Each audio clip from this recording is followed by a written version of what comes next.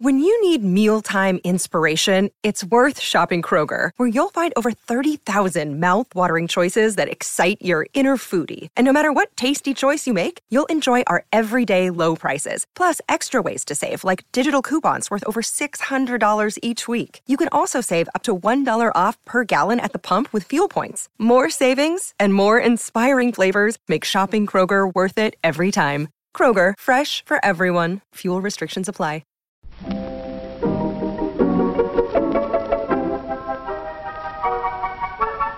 Maybe it's just that you don't know how to use social courtesy. Oh, that's old-fashioned. Watch how Lizzie Post and Dan Post Senning act as host and hostess. They know that courtesy means showing respect, thinking of the other person, real friendliness. Hello! And welcome to Awesome Etiquette, where we explore modern etiquette through the lens of consideration, respect, and honesty. On today's show, we take your questions on having a name that is regularly pronounced and spelled incorrectly, the 15-item limit in the express checkout lane, intrusive breastfeeding questions, and children at church.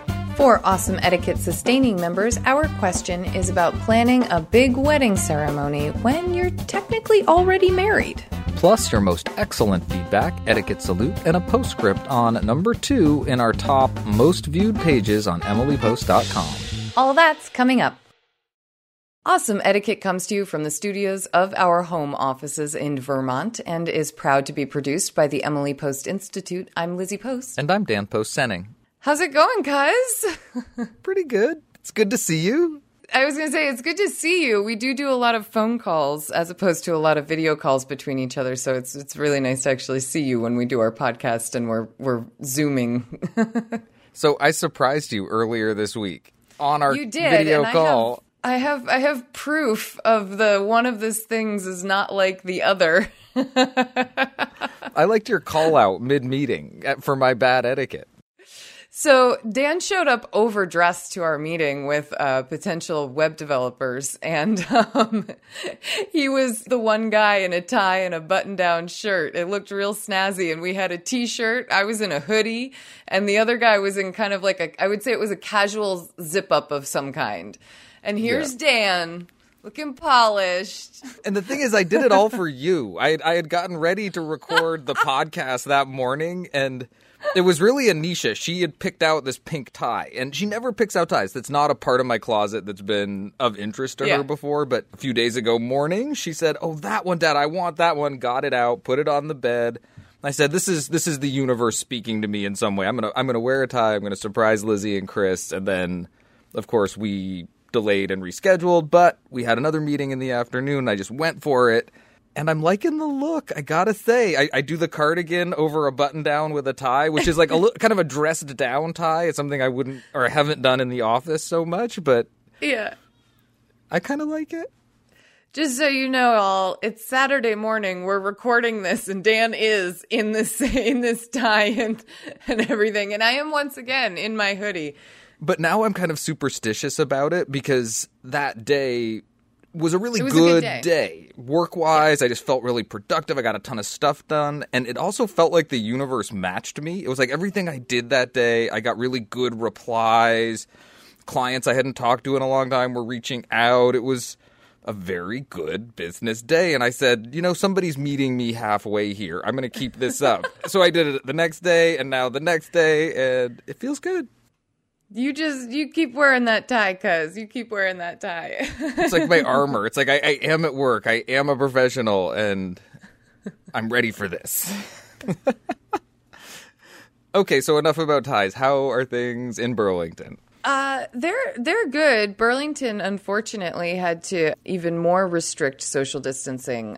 The one article I read that talked about it said a lot of young people, I will leave it at that, who were out and really not kind of standing 6 feet apart, not moving 6 feet away from people in the areas they encountered them. And so the city shut down, I think, places like dog parks and sort of like more outdoor gathering spaces because it just wasn't working. And so that was one of those, oh man, like I wish if people had just been able to find the way to utilize those spaces better, I think we would have gotten to be in them a little bit longer.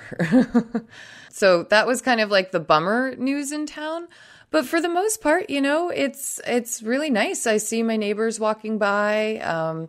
Sonny and I play. I'm really fortunate to have a backyard. And so he and I play in the backyard. And in my little pod, I have my parents and my sister and her newborn niece, and my nephew and my brother-in-law. So it's really nice.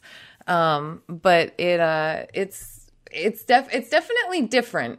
Sometimes I feel like, especially when I talk with folks who are in houses with lots of people and feeling that, I feel like the fortunate side of singledom, because I'm handling the aloneness well, you know what I mean? Like, so that I feel like fortunate in kind of how much I get to choose about my time. So that's something I'm grateful for and reflecting on right now, while also trying not to make it sound like it's bad for other people who aren't in that position. It's like finding that balance in your head of like sympathy and gratitude. We are all finding new balances.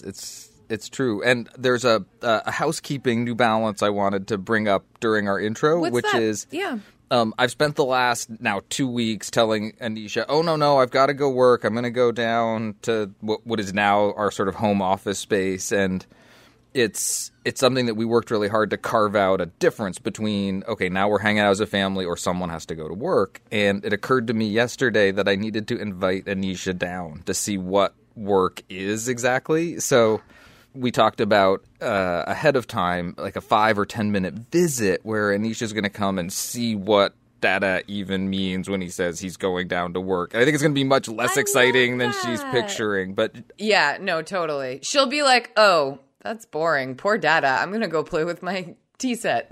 I mentioned it this morning, and she went running over to her mother, was like, Mama, guess what? Guess what Dada said? I'm going to go to work with him. I'm going to go to work. I'm going to go down and see. And I was like, that was exactly what I was sort of hoping. And I realized I kind of missed a mark as a parent in not making that invitation and including her in an explicit and controlled way. So I'm hoping you'll beg me an indulgence at some point during today's show. I might bring her down. I figured this was the most exciting thing she could possibly see me do, is sitting at the mic recording this show. I don't know. With Your her trainer Auntie calls, Lizzie. your trainer calls and the webinars and stuff like that. I mean, I know you wouldn't want a toddler popping up in the middle of one, but I think that like they could be interesting too. Give yourself some credit. You do a good job presenting, you know. It's true. No, but like you're right. These sort of more dynamic experiences where there's someone on the screen and there's exactly. Well, in this particular case, a very familiar face for her. So yeah, that is really fun. And she gets kind of a feel for what this is. It'll be interesting to see if like the whole audio version of it, if she starts to get a better sense for what a podcast is. Because I know you guys talk about it in front of her, but I don't think a 3-year-old has much concept of what this is, You describe it as like, it's like the song on your radio, or it's like the voice of Elsa. I don't know. Although she has started, she told me to turn off my podcast the other day that I listened to too many of them. And That's like, really funny. That's really, really funny. From the mouths of babes. Oh, yeah, exactly. From the mouths of babes. On the work front, you've actually done a few exciting things this last week. Actually, genuinely exciting things. Yeah, it is. I've got to say, we've always been grateful whenever media are able to bring us to their location to do an interview or a shoot. And often that's like morning shows down in New York City, that sort of thing. But obviously that is not happening right now. And it's been really great actually connecting with the media over this topic of social distancing and of etiquette during a completely different time for all Americans. And we've had some really great interviews that have been set up, as well as a number, even we did the CBC up in Canada yesterday. And that was just even interesting, talking about kind of the difference in politeness and the sort of recognized joke between the two countries, that Canada is the polite country and America is not. And joking about how that might affect people's willingness to point out inconsiderate behavior in this time, or behavior that doesn't model strong social distancing practices. And so we talked about that on our website, where we have our article on social distancing etiquette, and just to be prepared for getting slight reminders from people that this is such a giant habit change for so many of us, that and the restrictions seem to change weekly, that I think we want to be really open and receptive to that. Do you mind keeping a little bit more distance? Or, oh, pardon me, I'm trying to remain a full 6 feet away. Those are ways to indicate you've probably crept into a 3 or 4 foot territory with somebody, or they're trying to go for an item in the store and you're really standing there blocking it. So there were interesting things like that. There are numerous humorous stories about working from home and doing all of this online communication like Zoom and Skype and FaceTime and Hangout and all of these places that we're meeting online. And whether that's your kids and dogs and, you know, the pet python showing up in the pictures behind you, or it's technical difficulties like the mute button working or not being used, or the question of whether or not to wear pants. That has come up multiple times. Never between us, though. Never. Yeah. There's so much that people are experiencing as this is prolonged, and there's so much more we will experience, from the very humorous and the very relatable to the very sad. Things change. And you may get news at any point of a friend or family member that is negatively impacted by this. And that can it can change your work day. It can change your family day, and with limited space to process a lot of emotions. So, you know, it went from the very humorous to the very serious to the very practical in all of the conversations that we had. So we're going to be getting those interviews out via our social media. So please keep an eye out for them, and definitely be writing to us. Now is a great time to be sending in your feedback about what you're experiencing, what you're seeing, what works. You all, as our audience, know our thoughts on sample language so strongly and well and deeply, I feel like. What's the sample language that's working for you in a time where it's one of our best armors that we have right now, one of our best tools, maybe that's a better word, tools at our disposal. I keep telling people that the more you can have that friendly, calm tone that you often hear us talk about when we say using sample language in this show, the more you can have that friendly, calm tone and not have a glare, not have a grimace on your face when you address someone else about their social distancing. I think the better you're going to have a positive reaction from someone regarding it. But we want to hear from you. What's working? What's not? It's a great reminder that this is likely a marathon, not a sprint. And there's going to be time to process sort of what you're talking about, the social changes that follow the immediate changes that are necessitated by the whole situation. And I would second your call that we have eyes and ears out there all throughout the Awesome Etiquette audience that are so valuable and so important to help us figure out how people are adapting and changing and finding what works in this tough situation. Speaking of adapting and changing, we have quite a lot of questions. Bridget said it was flooded with coronavirus questions, and we wanted to not have that be the whole theme of the show. So we tried to mix some in. So some of these questions coming up might be more reflective of different times in our life. But we are really excited to get to some etiquette questions. Awesome Etiquette gets support from Storyworth. There are some stories about your mom's life that you truly never get tired of hearing. From hilarious to heartfelt, tear-jerking to plot-twisting, Mom's retelling of the events always brings a bit of joy. Just in time for Mother's Day, we here at Awesome Etiquette found the perfect gift that can capture all of your mom's stories for your family forever. It's called Storyworth. Storyworth helps you preserve precious memories and stories from your mom or a mother figure in your life for years to come. Here's how it works. Each week, Storyworth emails your loved one a thought-provoking question that you get to help pick. What was your first job? Who was your first crush?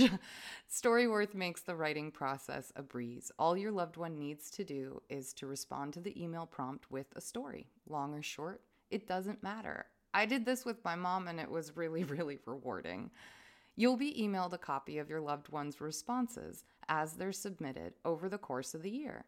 You'll get to enjoy their retelling of the stories. Some you probably already know, or maybe the ones that you're surprised by you haven't heard before. After that year of fun discovery and reminiscing, Storyworth compiles your loved ones' stories and photos into a beautiful keepsake hardcover book that you'll be able to share and revisit for generations to come. You can even keep a copy of the book for yourself. Give all the moms in your life a unique, heartfelt gift that you all will cherish for years. Storyworth. Right now, save $10 on your first purchase when you go to storyworth.com/manners. That's Storyworth, STORYWORTH.com/manners. It's manners with an S, to save $10 on your first purchase. And now, back to our show. Awesome Etiquette is here to answer your questions. You can email them to awesomeetiquette@emilypost.com. You can leave us a voicemail or text at 802-858-KIND. That's 802-858-5463. You can also reach us on social media. On Twitter, we are at EmilyPostInst. On Instagram, we are at EmilyPostInstitute. And on Facebook, we are Awesome Etiquette. Just remember to use the hashtag Awesome Etiquette with your social post so that we know you want your question on the show.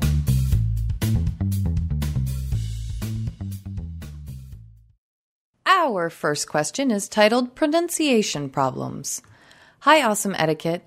My name is Rujula, and I am a sophomore in high school.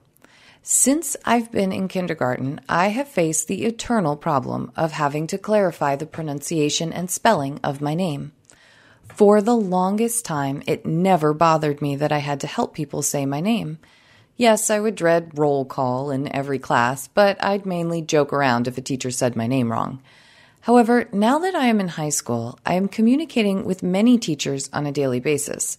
I am starting to get irritated much more quickly than I used to if somebody spells my name wrong in an email.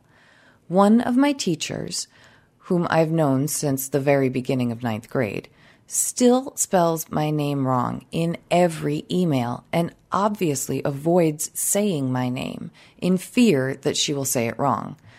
I have reminded her of the pronunciation and spelling of my name multiple times, yet she keeps forgetting. My name says a lot about my culture and background. By brushing off name misspellings and mispronunciations, I feel like I'm leaving out a huge part of who I am. What is the best way to confront my teacher about this? Thanks in advance for your advice. Sincerely, Rujula. Rujula, thank you for your question and for your very thoughtful and well-written email.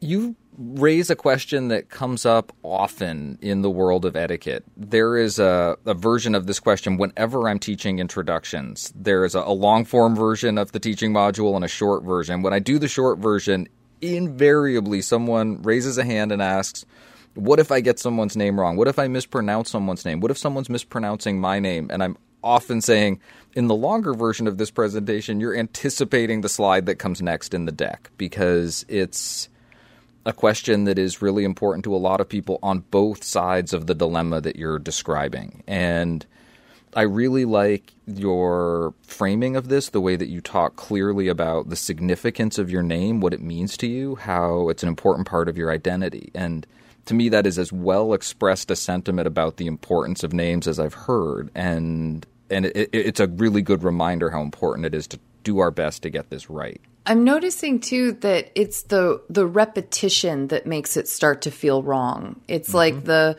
point with this particular teacher where it's further along in the year. There have been a number of requests that the change happens.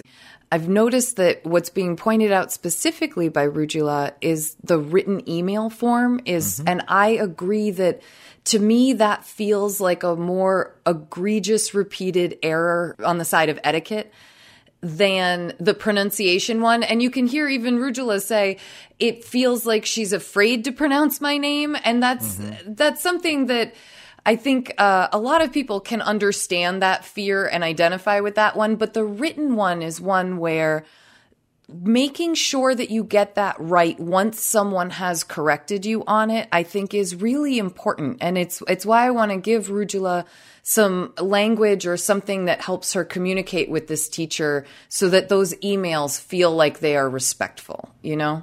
I agree with you that there is less of an excuse, and I don't even like to use that word for the misspelling, the getting someone's name wrong when it's written on the previous email in the signature. It should be right in the there. Email name itself, like address itself. That's not a question of sort of a difficult time with consonant formation or a series of sounds that just can feel unfamiliar because your mouth isn't practiced making them. That's a mistake that I think that it's easier to have some sympathy and understanding about. That misspelling error, you're right. It's an easier correction. It's easier to get it right. So it's harder to be as gracious and understanding about the repetition of that mistake.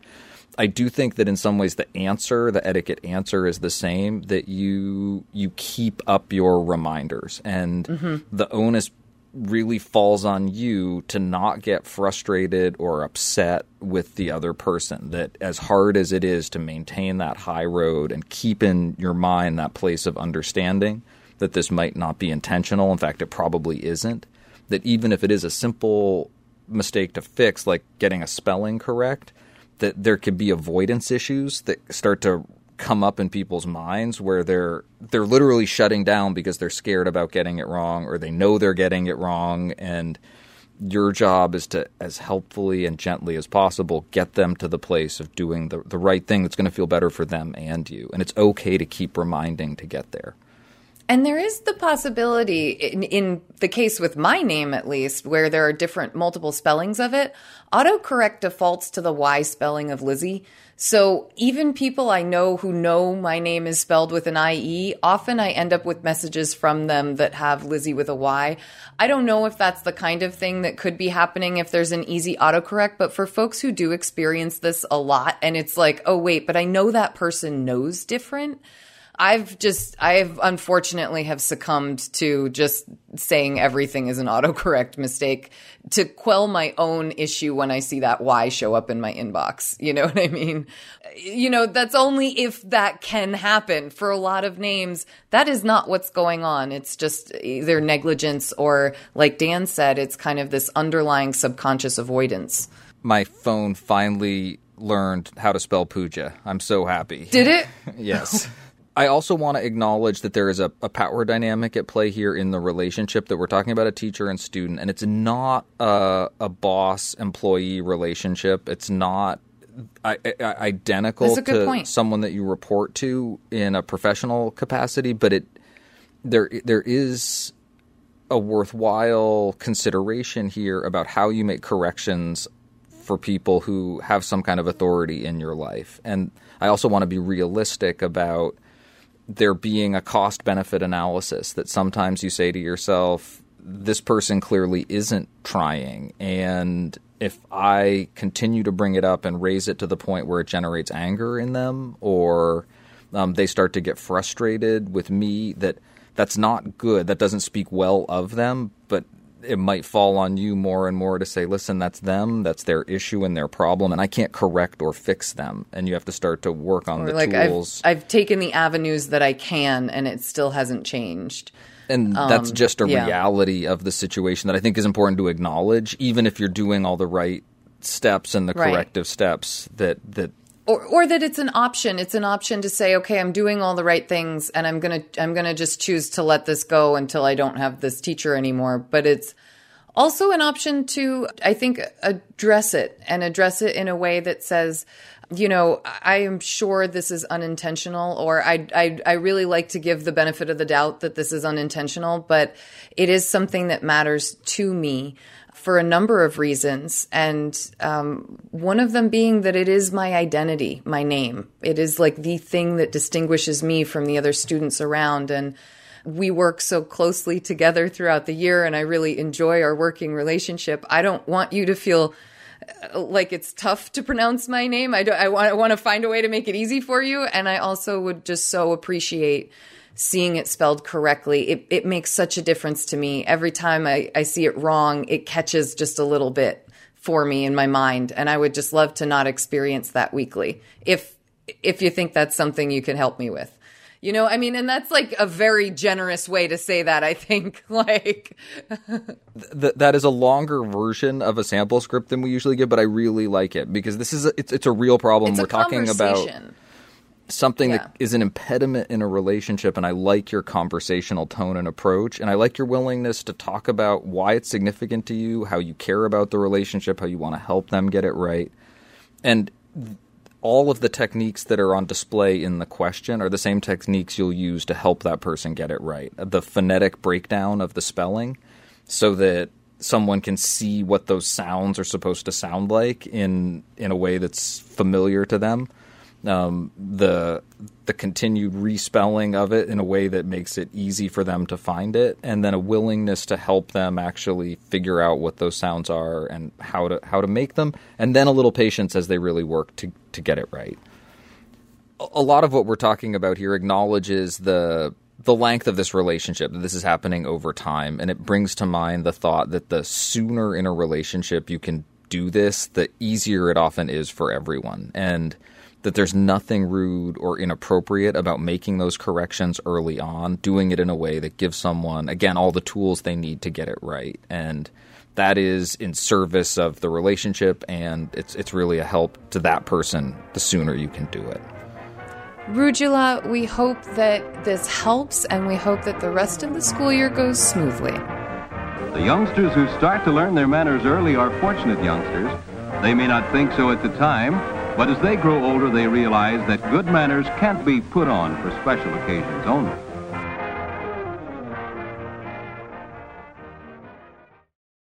Our next question is titled 15-Item Fast Lane. Hi, Lizzie and Dan. I hope you guys are enjoying some time to relax during this craziness. I absolutely adore your podcast, and I've never written in with a question because I never had one that was worthy enough. But given current situations, maybe I'm not the only one with this question. If an express lane at a checkout has a 15-item limit, does that strictly mean you can have 15 items? If I'm buying 6 oranges, does that count as 1 item or as 6? Or anything I'm buying multiples of for that matter. Thanks so much for all your hard work. Best wishes, Laura. Oh, Laura, have you opened a can for us? I guarantee I am going to pre-predict that this is going to be like pizza toppings level response from people. Potentially. Or is it simple? Is it super simple? Is there just one answer? I don't know. I mean, Dan and I had the exact same example for this. I think that when you're buying oranges separately, that it's like 4 oranges for $5, that's 4 items. But when you buy the bag of oranges, that one bag sealed together at the one price, that's 1 item. So if you're really trying to get crafty, think about the items and how they're bagged when you're purchasing them. But it's an interesting question. How much counts? How much ends up being too much over the line? I always fear that moment where the clerk who's working the checkout line there sees me with my probably 20 items and says, just come over here. Like, I can take care of you. And then 3 people with 2 items show up behind me and I'm like, she asked me to step in line. I swear I'm not that person. Okay, I'm giving you an etiquette pass because you got a dispensation from a person with authority. Right? For that circumstance only. What about 3 cans of soup that are all the same kind of soup? No, that's 3 separate items. Obviously. Totally. It's just like the 6 oranges that are not bagged grouped together. 15 items means 15 items. That's 15 times they scan something or set something down and weigh it and enter a produce code, or I'm saying 15 is 15. And right. That should simplify things, and yet I think so. No, I think that actually does it, the weighing of it or the scanning of it, because you're right. If you had like 6 portobello mushroom tops, you're not going to count them as 6 portobello mushroom tops unless they're wrapped and packaged individually. Not a good idea. It's that, like that's I think how you look at it. Is it being scanned or weighed in one unit? Can I go a little bit deeper? Maybe. I think the etiquette question here is one of honesty. This is one of those places in life where maybe we're challenged to hold ourselves to a standard of honesty, because you look down in your basket and you start running the little tally in your head and you say, oh, that's 17 items. That's about 15 items. And it's not. It's over 15 items. And that express lane It says 15 or less. just a thought. Okay, so wait a second, though. You just said something that made me go back to our bagged and separated oranges. So you could have the type of display that's the 4 oranges for $5, and we were thinking that that's just like 4 cans of soup for $5 or something like that, and that's 4 items. Yes. And then I was saying, well, but then you've got the bagged citrus a lot of the time, or the bagged fruit, like 4 kiwis in one bag or 4 oranges in one bag. And that I would think would count as 1 item because, like you said, it's 1 scan. But then there's the third option of oranges by the pound. So what if you get oranges that are like, $3 a pound or $2.99 a pound or something like that? Then I think you're in an interesting category of all those are getting weighed and priced together as 1 item, right? So then it's 1. So then it's 1. If it's 1 produce code in one way. So it depends on how those oranges are being sold. It kind of does. And you're right. I think the 4 for $5 is an example where, no, you don't need to. So those 4 oranges are $5. That's 1. That's through. Even if they were loose in my cart, I would maybe call that 1 item. Because you could put them in the compostable bag, together, or the paper bag together. Yes, you could. And they get weighed together, just like your mushrooms that are in the bag, loosely picked, This is fun. Thank you so much, Laura, for an entertaining question. Dan, do you have any last thoughts on the grocery line etiquette? Only that I think it's simpler than I thought it was. I think so, too. Take your place in line, wait your turn, but move along as the line moves. And then comes time to pay. Oh, what a line stopper this can be. That dime was in that pocket this morning, but where, oh, where can it be now? This next question is titled Bothered and Not Breastfeeding. Dear Lizzie and Dan, thank you for your wonderful podcast. I enjoy listening and love learning more about etiquette in modern life. I was wondering if I could get your advice about how to best handle the following situation. I have a wonderful 6-month-old daughter, and I was very lucky to be able to breastfeed her for the first 5 months. My husband and I then decided to switch her to formula to ensure a seamless transition into nursery once I go back to working outside of the house. I've been receiving a lot of questions and comments from female relatives from my husband's side of the family regarding our decision. Are you still breastfeeding? Why did you stop? I breastfed my children for more than 2 years, etc. Although I'm sure they meant well, I find these questions uncomfortable and a little intrusive. What would be a polite way to indicate that I'm not willing to discuss our decisions regarding our daughter with them? I'd love your input and help. Thank you so much for considering my question, and I hope you're all staying safe and healthy. Warmest regards, a desperate new mom. Oh, desperate new mom. Well, first of all, just have to say virtual hugs and congratulations. 6 months old. Yeah. That is so much fun. And it's that age where every month is a whole new universe. So I'm just so jealous and continue to enjoy it. At 9 months, I feel like they're already slipping away. I'm like looking back and sort of wistfully. In answer to your question, to me, this is really about boundary setting, and we have different versions of that conversation. Sometimes they're professional, sometimes they're personal. This one's incredibly personal. This is about your body and your parenting decisions, and it really is nobody's business. And at the same time, everybody in your life is going to feel interested to varying degrees and might not see it the same way. And they might see their interest as natural curiosity, as a desire to help, as wanting to be connected and to know what's going on in your life. As almost expected, commonplace, we're both mothers, we get to talk about this. Or even we're women, we get to talk about this. I noticed that the questions seem to be coming from the female members of the family. It could be the men too, but I do find it some people just think if it's supposed to be a bodily function that you and your gender share, somehow you're meant to bond and talk about that, So I like, Dan, that you're really laying out the perspective of why such a personal thing can end up being something that just so many people feel willing to talk and share and ask about. And it's meant to make it easier for you to not take those questions so personally and also feel really sort of easy about disengaging from that whole conversation and putting up however strong a boundary or barrier as you want to put up. And there are people quite close to me in my life who have to manage their relationship, particularly with their parents, in really careful ways, because the parents are used to giving their advice. They think it's important to give their advice. They think at a time in life where their kids are learning to do something that they feel they know a lot about because they did it, they want to be right there and offering their input. And if that's the kind of relationship you're talking about managing, a boundary setting conversation itself might be really important. Mom, Dad, there's something I really want to talk with you about. Do you have a minute this evening, this afternoon, now? Yeah, absolutely. What's on your mind? I want to talk about the way we talk about parenting. And you use the when you I feel statements so that you're taking responsibility for your feelings, but you're also letting someone know how their actions impact you. And those actions can just be the topics of discussion that they raise, how they talk about something. That's all valid and okay to bring up and address in a conversation like that. You might be talking about a much shorter duration. The relationship itself might be one where you're not in as constant communication with someone, where you talk to them less frequently, where they're touching base and asking the question. And in those instances, the boundary setting might be appropriate at a smaller dosage right in the moment.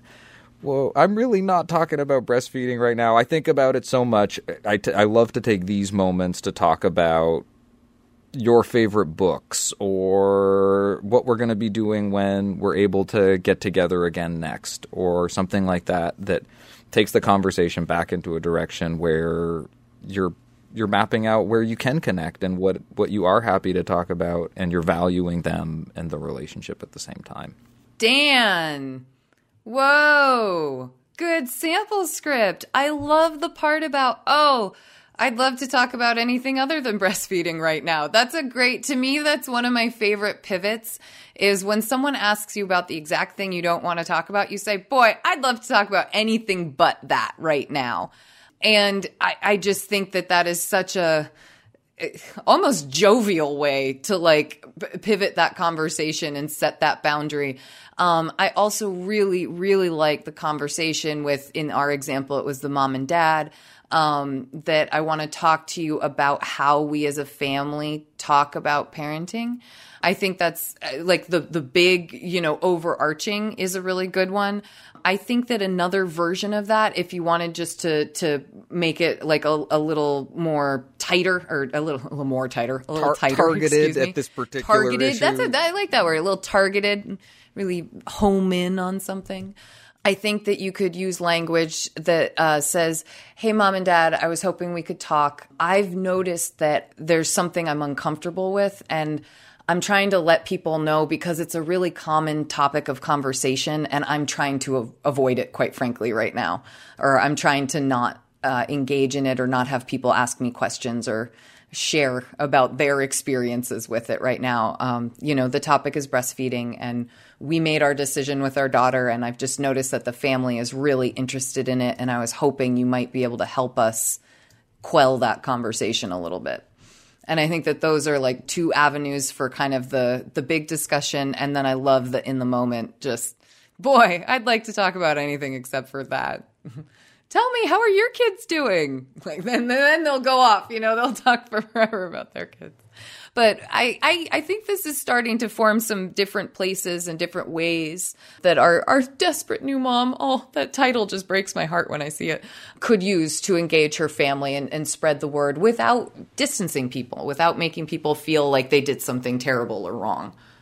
It can feel like you're pushing people away. You're not. You're giving them the tools to have the relationship in a way that works for everybody. And there are steps that come before the big discussion or the explicit, no, I'm not going to talk about that. You can avoid a topic. You can ignore hints, or if someone makes a comment, you can not respond to the comment. You can just sort of be neutral and let your silence be a first response.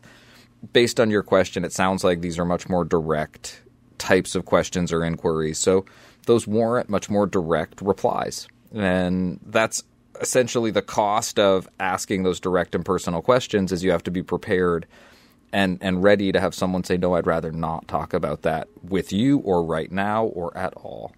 Desperate New Mom, keep up the great work and continue to enjoy all of those parenting decisions that are coming your way. And in the evening, Mother has plenty of pep left to entertain friends. Because by scheduling the work she does each day, she saves herself from doing too much. Our next question is about children at church. Good day, you two. I was talking to my mother the other day. She attends church in a congregation with lots of families. Think kids.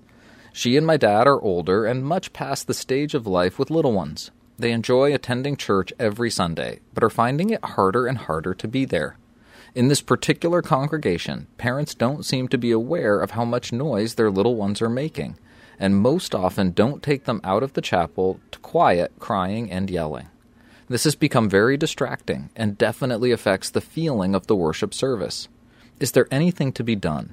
Being at a church service can add a tricky component. Leaving people feeling offended or unwelcome is certainly never appropriate, especially in this environment.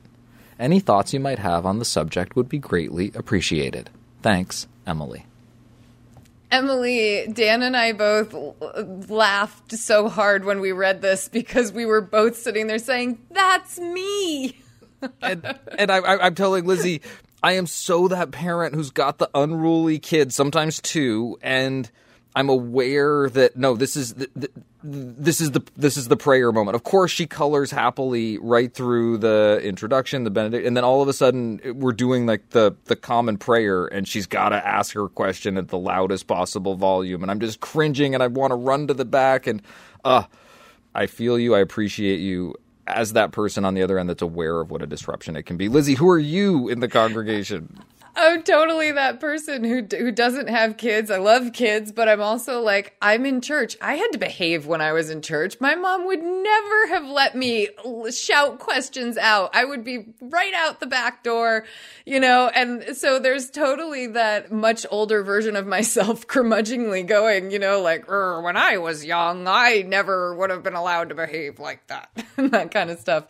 And there is that part of me that's thinking, boy, I am here for this good feeling I'm looking for, this moment of quiet and concentration, but also this moment of community. So as the person sitting there, I'm often both my sympathetic brain is turned on, but my curmudgeon brain is also my part where I am irritated because it is noise and it is distraction during a time where you're trying to connect.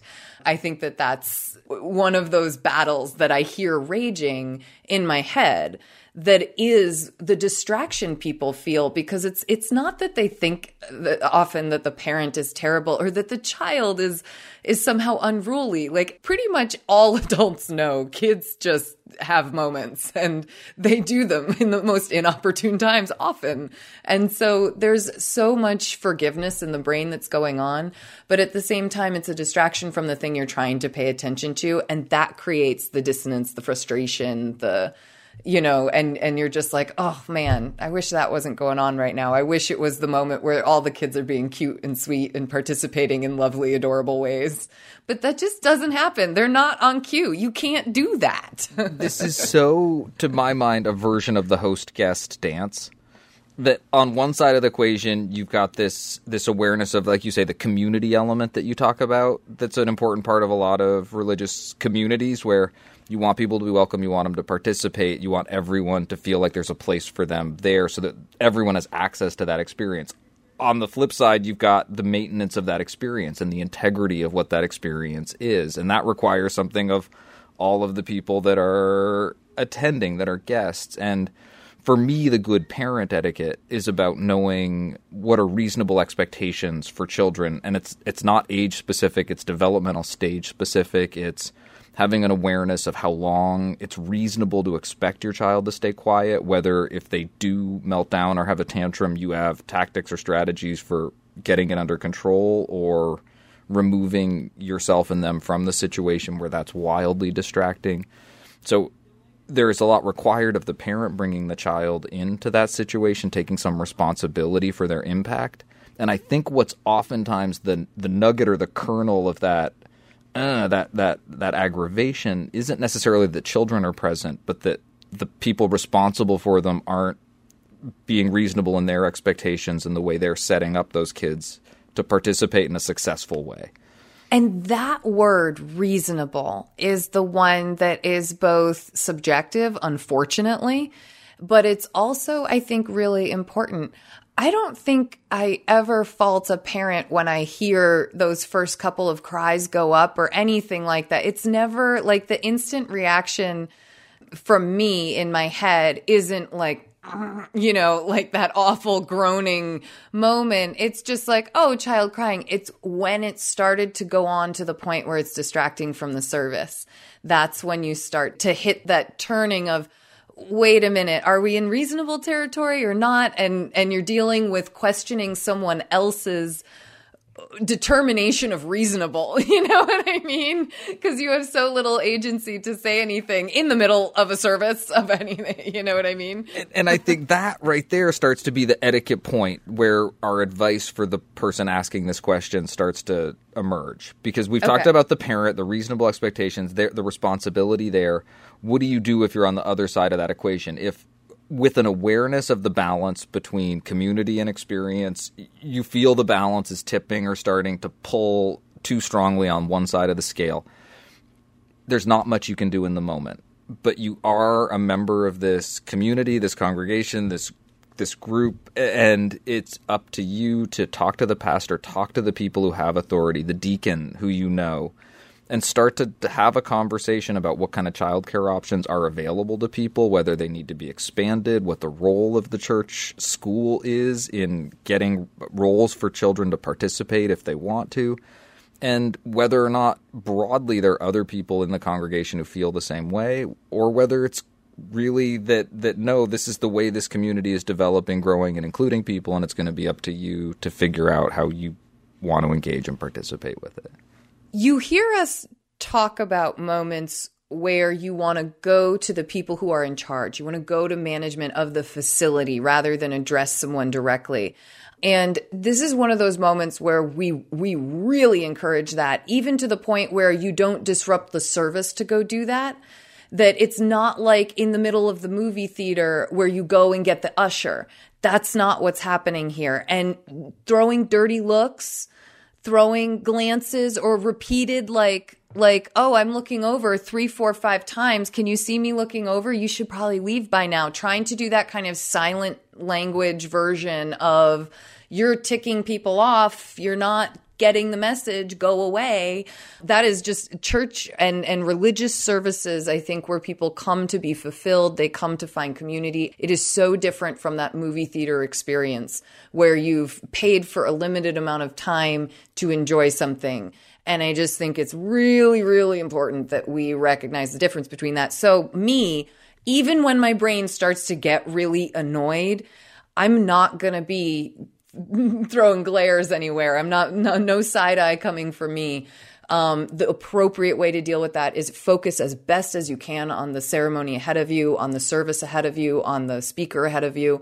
And then afterwards, as Dan said, engage in asking the pastor, asking whomever it is that's in charge of this, what can be done, or just simply that you want to raise your own voice and say, this is becoming a distraction for me.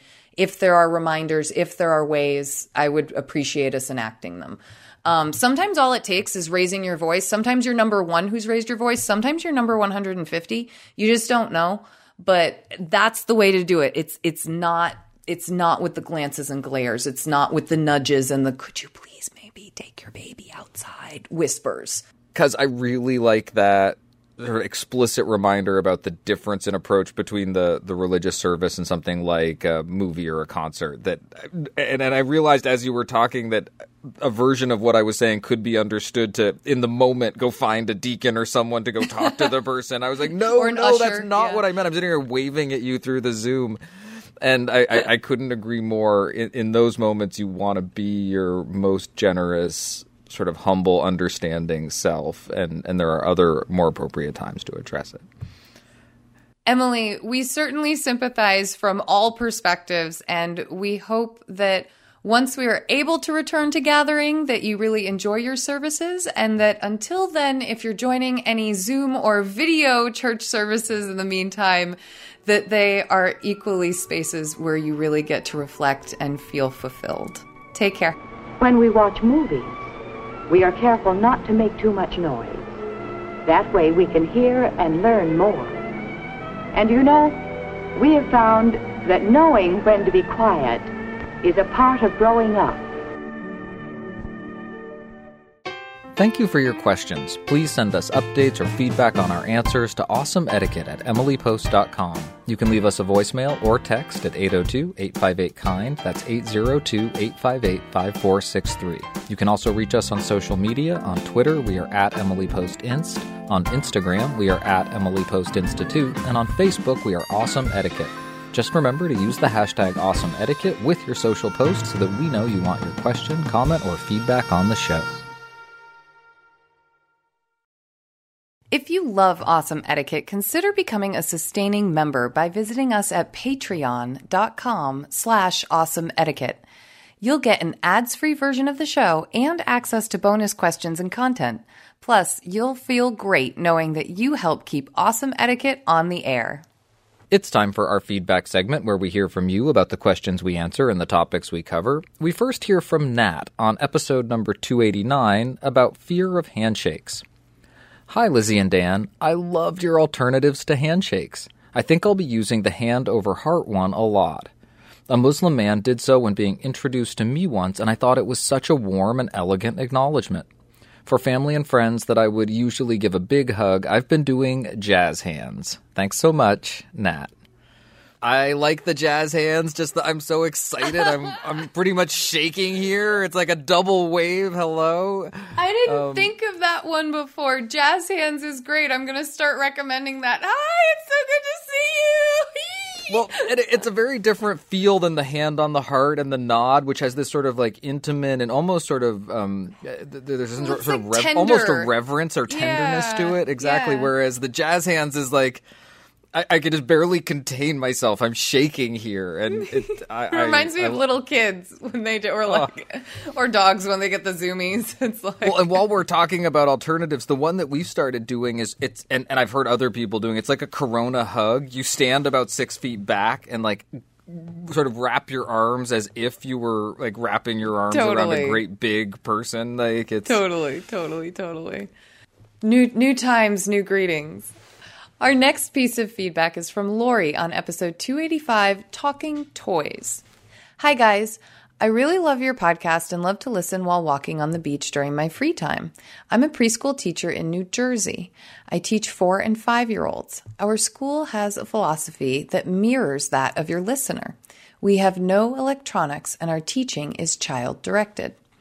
That being said, when my own children were young, the birthday child's parents would gently suggest to a close friend that everyone contribute money towards a group gift. We got things like a large wooden outdoor playhouse and a trampoline instead of 20 small gifts. We've also suggested that in addition, the children can bring a small gift to donate to a charity or a card.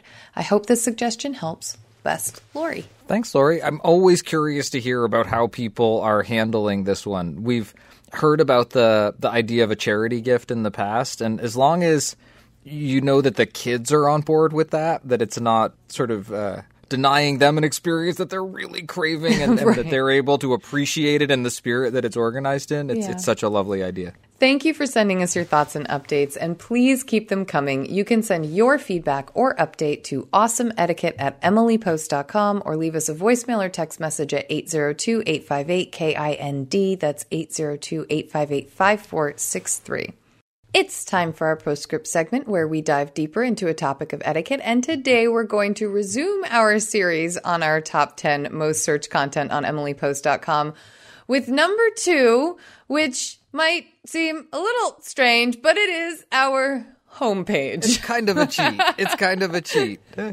Dan, explain what's going on with this list. We've been avoiding this. The reality is that when we look at our site data, our site analytics, that without fail, no matter what window of time you choose, somewhere in the top 10 a top 10 result is our homepage, just because that's where people land. That's where they go first when they look up Emily Post online and they find emilypost.com. It makes a lot of sense. And at the same time, we had been avoiding it because it's not a content page. It doesn't fit easily into the theme of our top 10 countdown. But we got down to 2, and we said we really can't go pull something from not our top 10 and call it. Yeah. The tenet of honesty demands that we acknowledge the fact that our homepage is a place that a lot of people spend their time when they visit emilypost.com. And it got me to sort of think about what our homepage says and what it communicates, both about the Emily Post Institute and also about etiquette. So I thought we'd talk a little bit about our homepage. Lizzie, what do you think? Our homepage is it's an interesting space, and we are actually in the process of starting to develop a new Emily Post website, one that we are really excited to have hopefully underway within the next 6 months. I don't know whether to drum roll this or whether to tell you, shh, be quiet. I'm both so excited and so terrified at the prospect of a complete website overhaul that it's going to be great. It's going to be really great. It's going to be a lot more user friendly. There's part of me when you say, what do you think of that homepage? I hope people understand that there's good advice there in that search bar. But when I think of our homepage, I think there's a lot of times where people come to us searching for advice and they find out that we actually offer seminars and e-learning, and our advice comes in the form of training. I think that's people aren't always expecting it to be such a businessy site in some ways, I think, even though there's a lot of content front and center. There is, and it's always been one of the biggest challenges of our website and our homepage that we have 2 different audiences. We have an audience of people that are hungry for content. They want all of that information that you think of as Emily Post information from 100 years of writing books, the reference book about etiquette. But then there's also a whole group of people that are looking for our services, and how we sort of let people know that we have both of those things for them, and that this category will take care of you for these needs and this category will take care of you for those needs is one of the great challenges of our site. That and figuring out what content is actually going to live on our site, what content will end up creating those top 10 searched topics that we've been going through for the past 10 weeks. It's really interesting thinking about what to display, how to display it, all of those kinds of things. But one of the things that I did in November of 2016 was we put in our scrolling slider consideration, respect, and honesty as a real presence on that homepage. It's in big, bold letters. And I know that for those that don't understand yet that our business is built on those 3 principles, it might seem a little bit strange or different. But for you, our audience who have been with us and who have really learned the CRH language with us, it's really our call out to say that this is the core of us. This is what we build all of this off of. And we always want that front and center when you come and find us in this visual space. Well, and as you point out, there's a real challenge in terms of how you present the breadth of what people think of as etiquette coherently.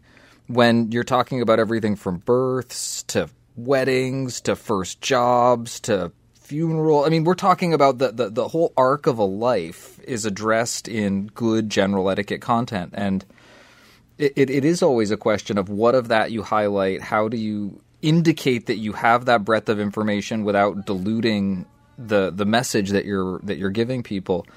And one of the things that we do very naturally, I think, both on this show and at the Institute, is we think about the principles that are behind all of that sort of volume of content, that it can all be distilled down to a couple core principles and ideas. And it was that clarity of vision that Emily had almost 100 years ago that I think made her advice so significant, so meaningful, and so lasting. And it's one of the things that I feel like we've inherited from her that has served us so well, that something like the novel coronavirus can emerge, and we've got a framework for thinking about how people interact and what's important in those interactions, how to base decisions about new situations on core principles of consideration, respect, and honesty. And it's such a powerful framework, such a powerful construct for us. I think I start to take it for granted almost sometimes. And when I went and looked at that homepage, I said, boy, if I've never if I had a book of Emily Post on my shelf, and this was the first thing I saw from the Emily Post Institute today,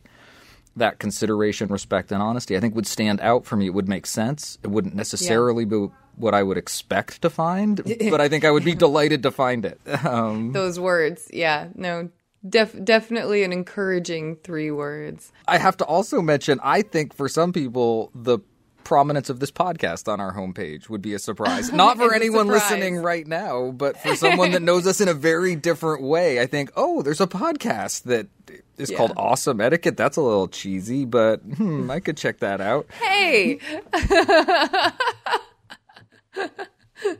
You know, I questioned greatly how we were going to handle the issue of the homepage as the topic of a postscript segment. And I hope you listeners can bear with and pardon our navel gazing. But for us, it's an active part looking at how we present ourselves to you and to the world, and how we make ourselves searchable, how we make the content that you want deliverable to you and in the ways that are going to be useful to you.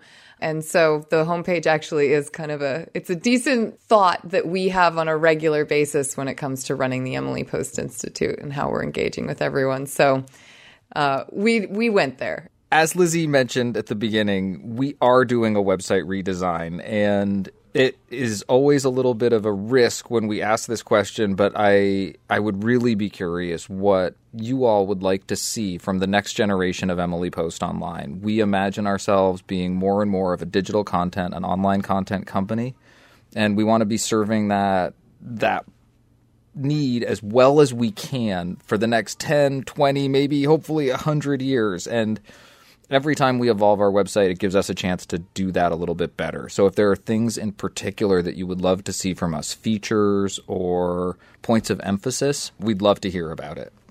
For example, our Business Etiquette Train the Trainer program moving to an online format was from not only us seeing that be a trend in the market, but from people saying, boy, it would be so great if, or hey, I took a class that sounds like this and it was successful. So we definitely want to hear from you. And you can stay tuned for next week, which will be the final episode of our Top 10 Countdown, where we're going to talk about the most searched piece of content on emilypost.com. And it is not a navigation page like our homepage, so stay tuned, and we'll see you on next week's Postscript for the conclusion of this series. Good manners, social graces, etiquette, call it what you will, all are based on consideration for others. Being kind to the other fellow in the little things of life as well as the big things.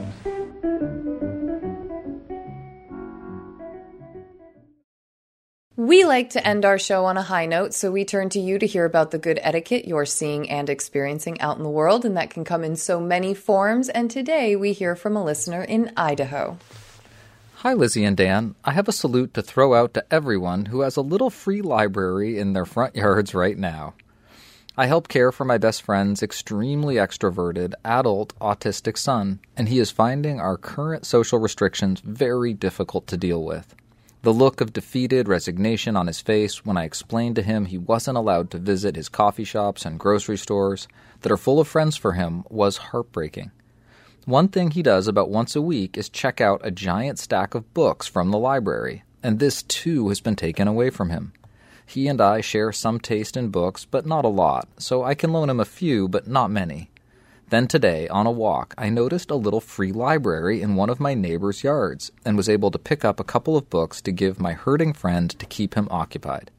I've always appreciated the community-building spirit of folks who put out books like this, but right now their kindness is life-saving. Thank you to everyone who does things like this. Your internet friend, Isolating in Idaho. Oh, Isolating in Idaho. This is such a great story. And I know that they've even put up recommendations for how to interact with those little free libraries, which are so cute. There's a couple of them in my, not in my actual neighborhood, but a neighborhood just down the street in Burlington. And I know that there are some good tips, but that's awesome. That's a heartwarming one. Thank you for sharing it with us, and thank you to everyone who's out there doing those little things that make other people's lives just a little bit better right now. It is so appreciated.